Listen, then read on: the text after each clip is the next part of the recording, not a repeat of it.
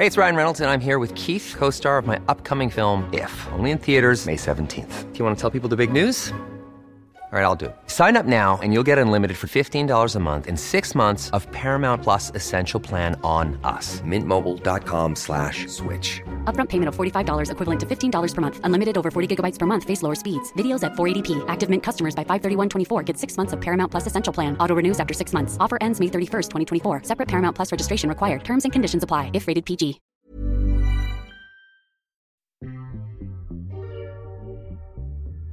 In June this year, Bain & Company officially opened an office in Manila.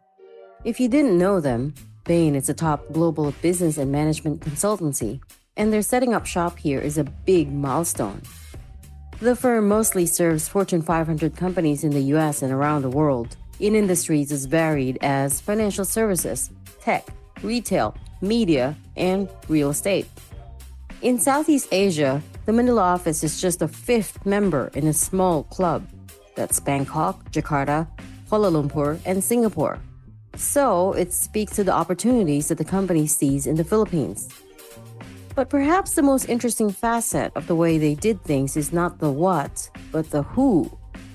Whilst most firms would have sent down Western expats to take the helm, Bain & Co. appointed a Filipina.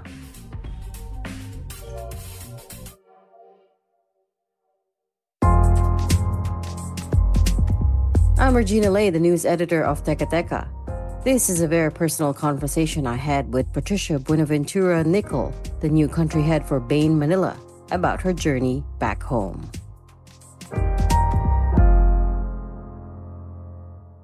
Well, I went to grade school here in Manila. I went to St. Scott. Went to high school in Washington, D.C. I went to college in Massachusetts, and after college was trying to figure out what to do, and I was trying to decide between consulting and banking, actually, and decided to go into banking and worked for Lehman Brothers in New York first, and then wanted to be closer to Asia, so moved to Hong Kong.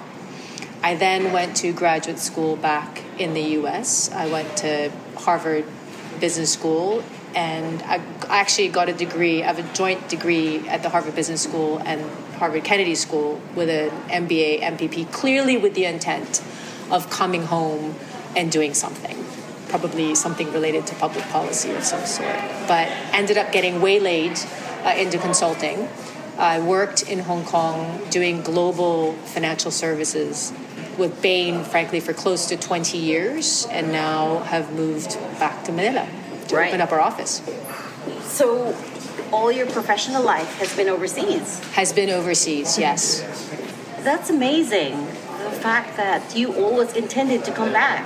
Because most people I know, and most Pinoys that I befriended overseas, they always meant to leave permanently, and that was it, make a life for themselves outside of the country. No, I always felt that I could have something to contribute, and that was very important for me. And so truly when I decided to do this degree in public policy, and there were a lot of Pinoys actually at the Kennedy School at the time. The Kennedy School has mid-career, so there are a lot of people from government that go for a short while.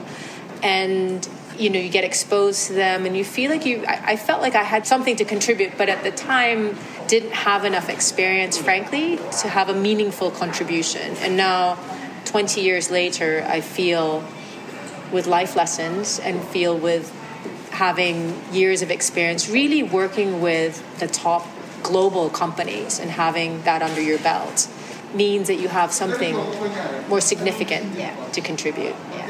So now you're heading up the local office of a very prestigious consulting company. Talk me through what your plans are, where you see, what the vision is, what you hope to do.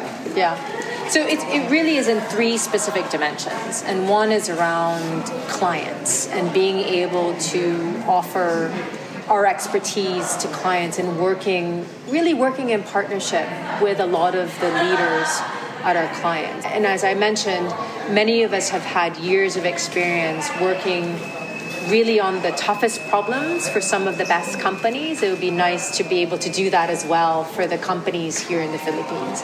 And because talent is such an important component of that, to be able to help these leaders build their bench strength and really to build the talent. That's one dimension.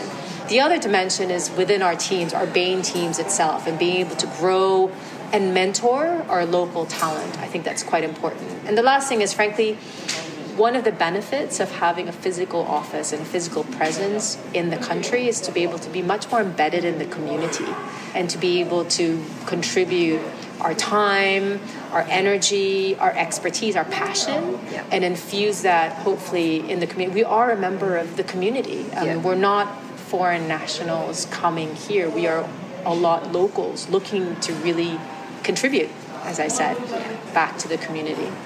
So it's actually in three dimensions, right? So most of our clients are local companies, MNCs, and private investors or investor community. And so that's the basic companies that we cover. And the verticals are in financial services, telecommunications, consumer products, in health, and infrastructure. So those are the key industries that we would cover. And then we have a significant amount of our practice which are involved in the investor community and trying to help that investor community. So really going back to the discussion.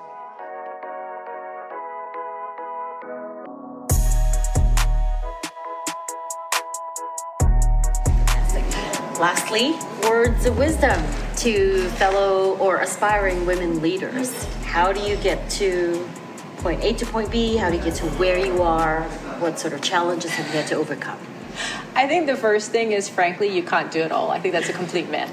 So this whole notion that people can balance a family and balance a career and balance a personal life of some sort is a bit misleading, and I think it's a difficult aspiration for most people.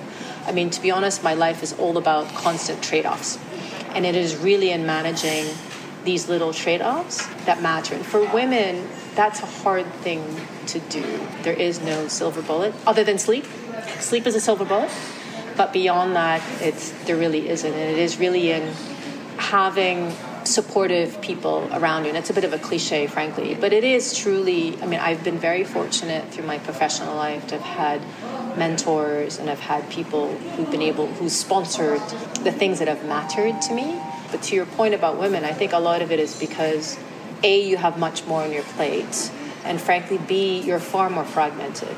It is amazing what happens when you remove the fragmentation. And that's why I think it is very specific to women. And actually, to be honest, that's why it's important for me to have mentors and people that you can speak to and be able to relate to. And that was today's episode of Teka Teka. Again, I'm Regina Lay.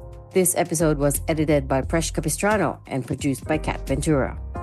If you like this episode, share it with a friend or two. And of course, don't forget to follow Teka Teka and PUA Podcast wherever you listen. We are very excited to build our community with you, and it looks like we'll be able to meet for events real soon. So if you want to stay in the loop, please go to pumapodcast.com and subscribe to our newsletter. Thanks so much for listening.